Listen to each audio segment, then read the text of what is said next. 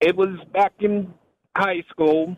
Me and a couple of friends, we got together and we were going to pull a trick on a teacher who always used to bust our chops.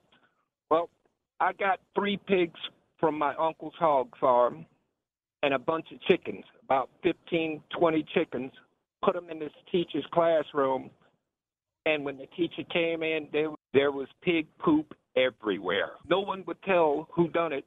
And about 3 weeks ago, I just happened to be standing in a line at a gas station, and here's this teacher come up behind me, didn't know who it was, called me by my name, and they asked me, did you really do that with the pigs? I was like, yes, I did.